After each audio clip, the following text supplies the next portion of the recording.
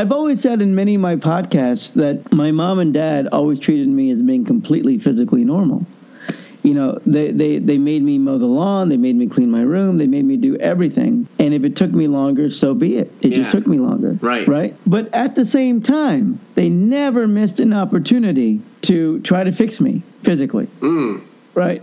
So whenever a doctor came out and said, hey, I can fix your son's hand, or I can fix your son's limp, they'd always be like, we have to listen to this doctor. Right. Yeah. And it was always like surgeries and rehab and all this crap that I had no interest in doing. Yeah.